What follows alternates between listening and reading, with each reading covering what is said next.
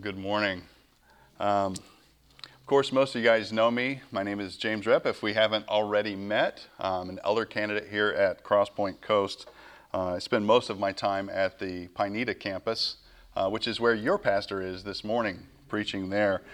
I'm really glad to be with you guys. So I don't know if any of you have met my wife, Joyce. Wave, say hi. We're a small enough group we can do that. So Joyce and I have been a part of Crosspoint Coast for about 5.5 years now. And one of the things that we have had a joy at seeing is the gracious generosity in the body. And I know that that is a work of the Spirit because I know that you, like me, in ourselves and by ourselves, are not going to tend toward gracious generosity. Because in ourselves, outside of Christ, without the work of the Spirit in our lives, we are, by nature, greedy people. And that's what we're going to talk about today. We're going to talk about greed. And I'm excited to be continuing this summer series called Fight for Joy, Walking in Victory Over the Patterns of Sin. And as we're doing so, of course, just as a reminder, we're focusing on what are known as the 7 deadly sins or 7 deadly follies, as we're calling them. Sins of gluttony, envy, pride, lust, wrath, laziness, and greed. So we're, I think, 7 weeks in now. I'm having trouble keeping track. This is the 3rd time I've preached this sermon. But I don't want us to lose sight of what we're talking about in this series, because it's easy for us to begin to look at a list of capital sins like these. And when we recognize the ways in which we've fallen prey to them, and we do, our inclination might be to think of ways that we can do better. Strategies of self-improvement, as if we could, by our own effort, make ourselves righteous before God, as if we could commend ourselves to God as righteous through our own efforts. So, you know, how righteous do we have to be to commend ourselves to God as righteous? It wasn't rhetorical. How righteous do we have to be to commend ourselves to God and say, God, I have done this good enough? Perfect, right? There's nothing in us that we can work up through our own efforts at keeping God's law to commend ourselves to God as righteous. God's command in Mark chapter 12 to love God with our heart, soul, mind, and strength for the believer is not a command of cumbersome obligation. It's an invitation to find our joy in the Father's good provision for His children, particularly in the provision of Jesus. For the believer in Jesus, we've seen the gospel that God has provided is not merely a second chance at getting it right. And I feel like that's how we often approach the Christian life. We approach it as if, okay, I've heard the gospel now I'm going to get it right. And when we do that, when we lean onto our own understanding like that, we fail. We fall flat on our faces because we're trusting in our own strength. This isn't the prayer of confession time. I know it sounds like it because that's what I talk about all the time, right? But instead, the gospel is that we've seen that God has provided the perfect righteousness in Jesus, in His life, death, and resurrection. Our response is to walk in the joy of God's good provision. So, in his introduction to the series, Pastor Jeremiah at Pineda said that the fight to obey this command is not a fight for self-righteousness. It's a fight for joy in Christ. Do you remember the picture that was painted in Proverbs chapter 9? I don't know if Justin used the same passage in the introduction to the series that we did at the other congregations. But in Proverbs chapter 9, the picture that's painted there, actually, you know what? Let's jump over there and read it real quick as part of our introduction. It's all of Proverbs 9, but reads pretty quick. I'll give you a second to turn there. Proverbs chapter 9. Beginning at verse 1.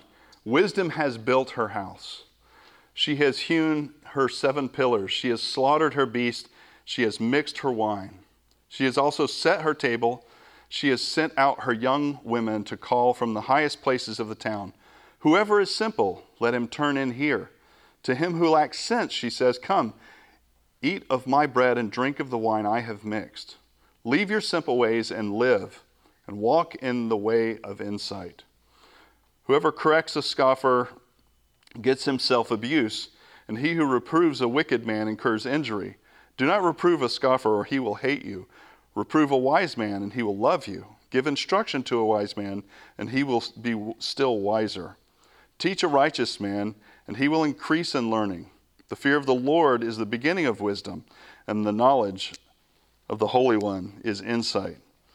For by me your days will be multiplied, your years will be added to your life. If you are wise for yourself. If you scoff, you alone will bear it. The woman folly is loud. She is seductive and knows nothing. She sits at the door of her house. She takes a seat on the highest places of the town, calling out to those who pass by, who are going straight on their way. Whoever is simple, let him turn in here. And to him who lacks sense, stolen water, she says, stolen water is sweet, and bread eaten in secret is pleasant. But he does not know that the dead are there, and that her guests are in the depths of Sheol. So, in Proverbs chapter 9, the simple ones are being called to by Lady Wisdom and Lady Folly. By Lady Wisdom to partake in the good provision that she has provided for her guests, and by Lady Folly to partake of stolen food and water which leads to destruction. Notice again that Lady Folly's offering is not only stolen, it is a weak and watered down substitute of the good provision, the lavish and substantial provision that Lady Wisdom has provided for her guests. Is this not true of all of these 7 deadly follies? Each of them is a twisted and weak substitute of the good things that God has provided for his people. It's a counterfeit of the good and beautiful things that are held out for us in Jesus. And I'm going to be lifting up this podium every couple of minutes. I lean on these things, and if it's a music stand, I just push it down. Too often, church, though, we believe the lie that God's way is restrictive and confining. This is the message that we hear constantly. God's way is restrictive and confining. This is a lie. We believe it far too readily. C.S. Lewis is very helpful here. He said in his book, The Weight of Glory, that it would seem that our Lord finds our desires not too strong, but too weak. We are half-hearted creatures fooling about with drink and sex and ambition when infinite joy is offered us. Like an ignorant child who wants to go on making mud pies in a slum because he cannot imagine what is meant by the offer of a holiday at the sea. We are far too easily pleased. Our desires are not too strong. They're too weak and they're misdirected. Think of this in relation to Psalm 16:11. I really like this passage. John Piper is very fond of quoting Psalm 16:11. This isn't our main passage, neither is Proverbs chapter 9, but we'll get there in just a minute. But Psalm 16:11 says, "You make known to me the path of life. In your presence is fullness of joy. At your right hand are pleasures forevermore." How we view this verse is a good diagnostic for our hearts. You make known to me the path of life. In your presence there is fullness of joy. At your right hand are pleasures forevermore.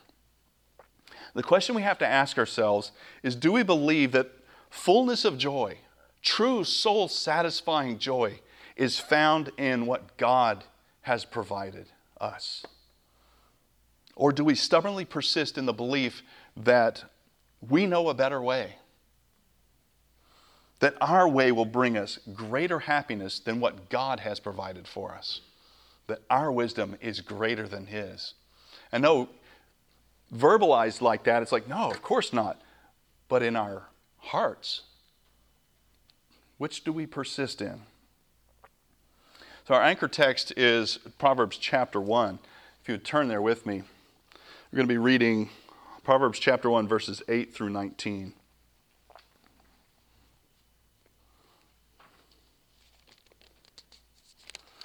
So Proverbs 1, beginning in verse 8. Hear, my son, your father's instruction, and forsake not your mother's teaching, for they are a graceful garland for your head, and pendants for your neck. My son, if sinners entice you, do not consent. If they say, come with us, let us lie in wait for blood. Let us ambush the innocent without reason. Like Sheol, let us swallow them alive and whole, like those who go down to the pit. We shall find all precious goods, and we shall fill our houses with plunder. Throw in your lot among us. We will all have one purse. My son, do not walk in the way with them. Hold back your foot from their paths, for their feet run to evil, and they make haste to shed blood. For in vain is a net spread in the sight of any bird. But these men lie in wait for their own blood. They set an ambush for their own lives. Such are the ways of everyone who is greedy for unjust gain. It takes away the life of its possessors. Let's pray. Heavenly Father, we thank you for your word this morning. God, we ask, as we consider the folly of greed, God, we pray that your Spirit would be at work in us, changing our affections, exalting Christ before our eyes, that we would find your way desirable. God, that you would be the treasure and great reward of our hearts. And we ask it in Jesus' name. Amen. Like much of the book of Proverbs, Proverbs chapter 1, King Solomon is writing this for his son who would reign after him. His instruction for a prince who will be king. This is not merely wise instruction. This is God's word, and we would do well to pay close attention to it. Much like the contrast of lady wisdom and lady folly, Solomon here makes the case for his son to hear his instruction and not forsake his mother's teaching. They're a graceful garland for your head and pendants for your neck, he says. How difficult an undertaking it is to convince our children that our instruction is to be like a graceful garland for their heads, a crown of beauty. And you guys aren't allowed to say anything to your cousins about anything I'm saying here. These guys are cousins to my kids. Rather than being restrictive and confining, the instruction here is to keep his son from harm and to protect him, that his way would be blessed. The same is true for us. In contrast, the way of lady folly, the way of the greedy, is death. Instruction is really not that complicated. It's a dire warning. Don't be enticed by those who would seek to draw you into murder and robbery for unjust gain, driven by greed. The consequences of that way of life is death. It's not very complicated instruction. But what does it mean to be greedy? I don't think any of us here could imagine ourselves being drawn into robbery and murder for the sake of greed. But what does greed look like in our lives? Is it synonymous with having wealth? If I have a desire to work hard and provide wealth for my family, or what if God has provided me with a good job that pays really well? Does that equate to greed? What if I invest in the stock market? Does that automatically mean that I am driven by greed? And this is how we're going to spend our time this morning. I want to look at questions of what is greed and what is its nature, particularly in our own hearts. But then more importantly, I want us to consider, what is greed a twisted counterfeit of? Or of what is greed a twisted counterfeit? Tiffany's correcting me in her mind already. Like, that's poor grammar. In other words, what has God provided that we, in our greed, twist into idolatry? And finally, what is the gospel's response to greed? So what is greed? There are some in the culture of the West who would not only say that greed is a good thing, that greed is the engine or driving force of capitalism, they would go so far as to esteem greed as a virtue. Others, in reaction to this extreme view, swing so far in the other direction as to say that individual wealth itself is greed, that having property is greed. It wouldn't be far wrong to say that the culture of the West is obsessed with having and obtaining more and more things and wealth. We're driven to buy the next new thing. Whether it's a new car, a new house, a new cell phone, the latest smartwatch, or any host of things readily available to buy on Amazon to be delivered to our door in a day or two, right? The culture of greed is alive and well here in the West. It's why marketing and advertising is such big business. I know, I'm a marketing professional. It's okay, I do marketing for a Christian company, totally different. Marketers, though, understand that if they can appeal to your desires, if they can convince you that whatever product it is that they're selling, that if they can convince you that you need it, that you can't live without it, they know they have you. You at that moment, greed has gripped your heart. I can almost hear Lady Folly calling out to those passing by, "Stolen water is sweet. Bread eaten in secret is pleasant." We swim in a worldview of consumerism.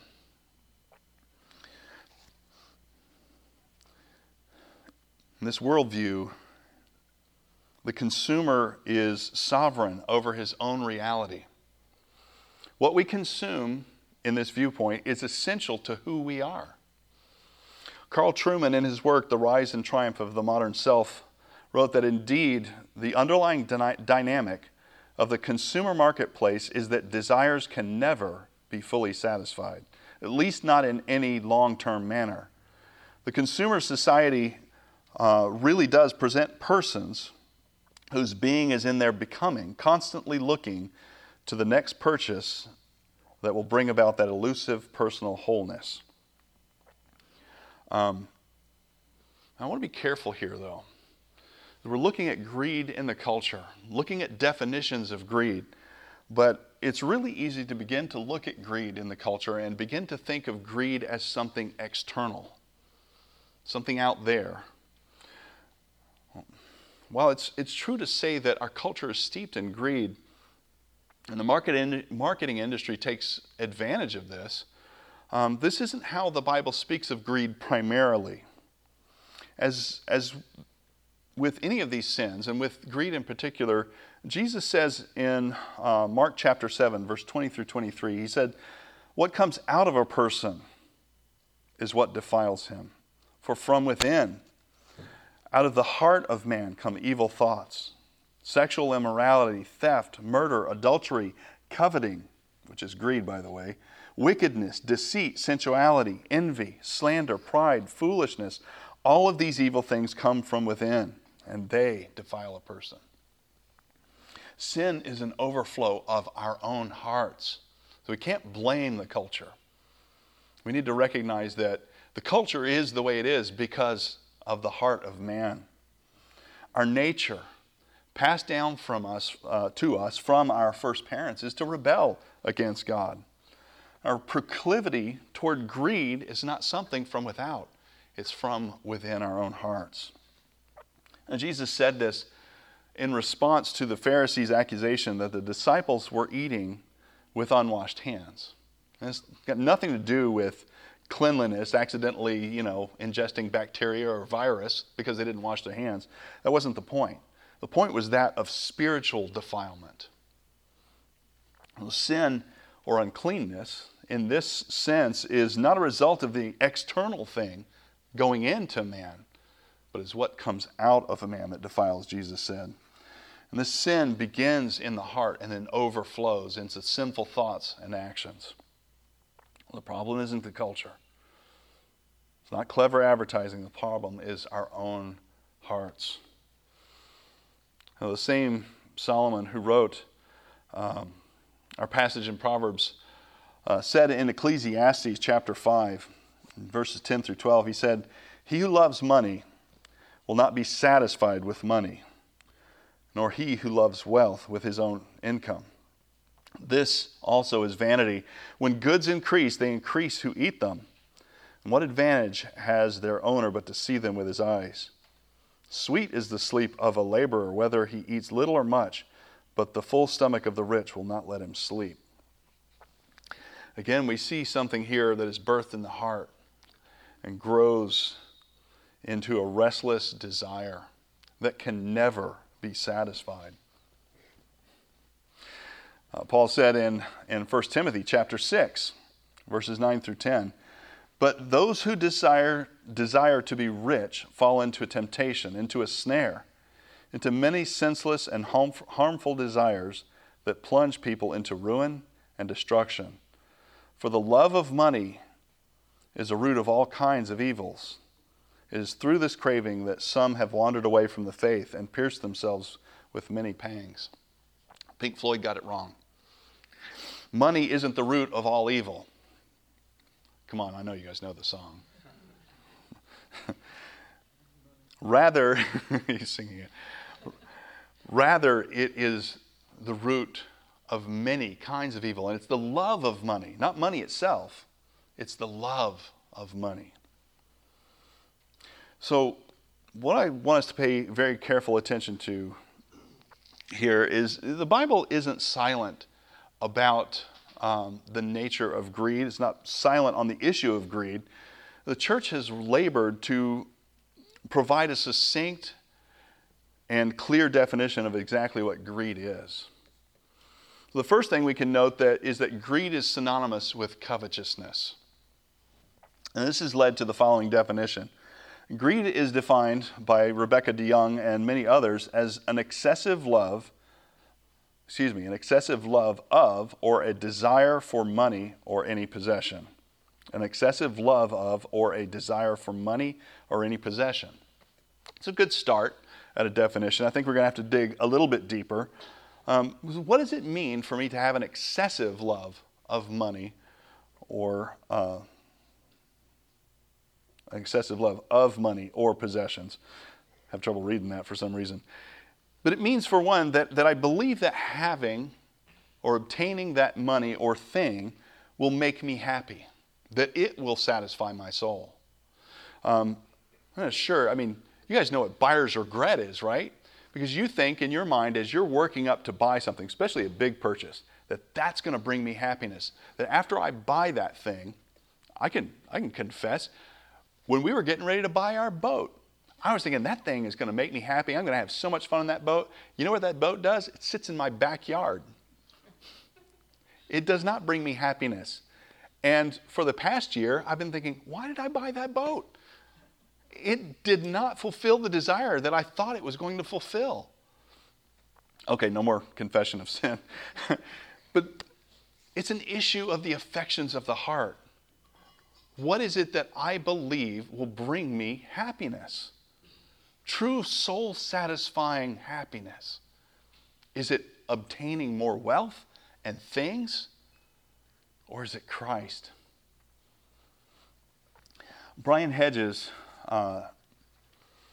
in his book on these same 7 deadly sins, said that the Scripture locates the problem of greed in the inordinate affections of our hearts, rather than in money or possessions per se. This means that you can have a greed problem even if you don't have a lot of money. The issue is not what you possess, but what possesses you. Greed, then, is a powerful desire born of seeking to find ultimate joy and happiness in something other than God. Another facet of what greed is and its nature is that Paul said in Colossians chapter 3, in verse 5, he said, "Put to death, therefore, what is earthly in you, sexual immorality, impurity, passion, evil desire, and covetousness, which is idolatry." Greed is idolatry. Because greed is synonymous with covetousness, that in breaking the 10th commandment, thou shalt not covet, I apparently have memorized the King James Version, we've also broken the first commandment in not having any other gods before him. Not the two for one thing that we were hoping for. Greed is the sin that overflows from our own hearts when we fail to trust in God's good provision for us. We believe the lie that says what God has provided for me will not satisfy, that something else will. God provided every tree in the garden for man's sustenance, but the temptation that caused man to fall was that the one tree that was forbidden would be the thing that satisfied man's soul. Greed, like Lady Folly, promises that it will satisfy our souls. But it is an empty pit. It's a devourer. It cannot be satisfied with anything less than destroying you. Like all sin, the more ground that is given way to it, the more it wants. It's insatiable. And its goal is never to just stumble you a little. Its goal is to destroy you as completely as it can and to derail you and sideline you from the ministry that God has called you to.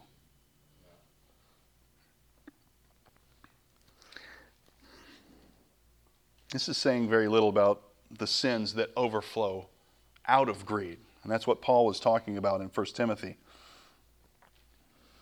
When we look at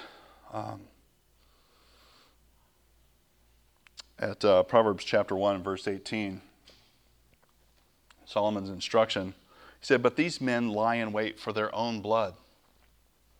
They set an ambush for their own lives." Once greed has captured our hearts, we will do just about anything to satisfy that hunger. And that's what Solomon was trying to warn his son of. Is that once greed has captured your heart, you've set a snare for your own life. But death is the result.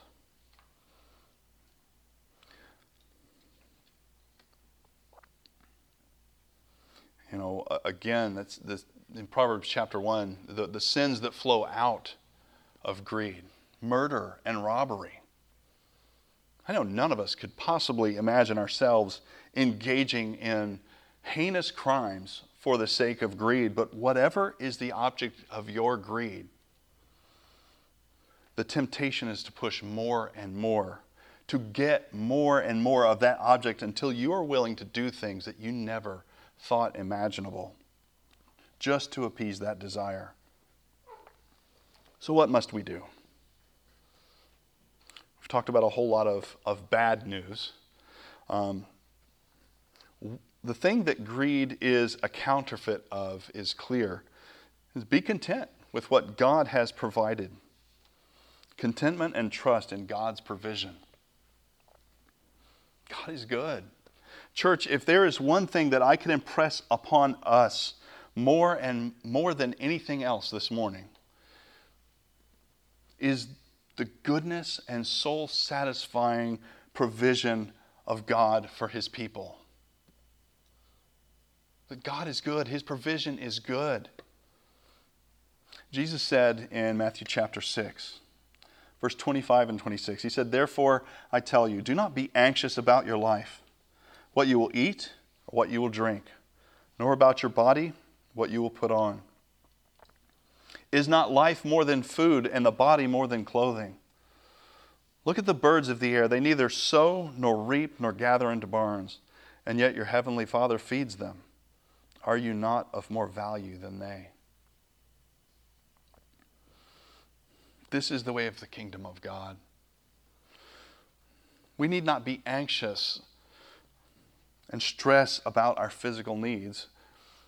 So I want to back up again to Psalm 16:11. Well, the psalmist says, "You make known to me the path of life. In your presence there is fullness of joy. At your right hand are pleasures forevermore." You know, even in the Garden of Eden that we already talked about, the path of righteousness for our first parents was to trust in God's provision. It wasn't a complicated law. It was simply to trust in God's good provision. And even after the fall, God immediately begins to hint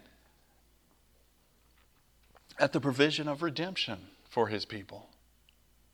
God promises us that in his presence, we will find ultimate joy and soul-satisfying pleasure. To look elsewhere is the nature of all sin, and greed in particular. This is why we call them the 7 deadly follies. They're follies, they're foolishness. They're not levities, they're not funny. That's not what it means. It's foolishness to follow after these things. It's foolishness that we would abandon the good gifts of our Heavenly Father and pursue these things that cannot satisfy our souls. They promise that they will, but they cannot. And even when we know they cannot, we still often pursue them. At this point, we want 5 easy steps how not to be greedy. That is not the gospel's response to greed. We want a new law in which we can commend ourselves to God as not greedy. But even in this, we're looking to something other than God to solve our dilemma. Is it possible that we would even elevate our own performance to the point of greedily trying to take the solution to ourselves and try to perform our own righteousness? Do we think that we could earn God's favor by our own performance of the law? Paul tells us in many, many places that no flesh will be justified through the works of the law. Christian, the solution to our greed problem is not ourselves. It's not in our promises to do better this week. We've already proven that greed is something that flows out of our own hearts. Greed is not merely some external thing that we can try to avoid. Something, it's not a big house. It's not the new car or the cool stuff. Greed resides in our hearts. And we try to substitute the beauty and soul-satisfying goodness of God with stuff and money. We know that we've fallen prey to this. So what are we going to do? What are we to do? If God promises that it is in his presence that we will find true joy, full contentment, and soul-satisfying happiness, it is only by faith in Jesus Christ. For only through Jesus, only by faith in him are we able to be in his presence. So faith in Jesus then is the most practical solution that I could give you. Trust in his goodness. Rest in contentment in what God has provided. It is in Christ that we are seated with him in the heavenly places. This is the believer's reality. We would do well to look to Jesus and be enamored with his grace. God is good. He has provided everything we need, Christ Jesus being chief among them. Let us lean into that. You know, faith in Jesus is not merely the solution to our religious corner of our lives. I think that's what we're prone to think. You know, that I need Jesus for spiritual things. But Jesus, the gospel of God is for the totality of our lives. As God, the Holy Spirit, changes our affections to delight in Him and find joy in Him, we will find satisfaction for our souls in the abundance of the good things that He has provided us. In replacing our empty pursuit of more stuff with a pursuit of more Jesus to satisfy, we will truly be satisfied with joy to overflowing. And with regard to this issue, one of the more beautiful results of a heart captivated not by greed, but by the grace of God and His good provision, is gracious generosity, both toward others and toward the shared mission of His church. He's so good to us, church. Let's pray.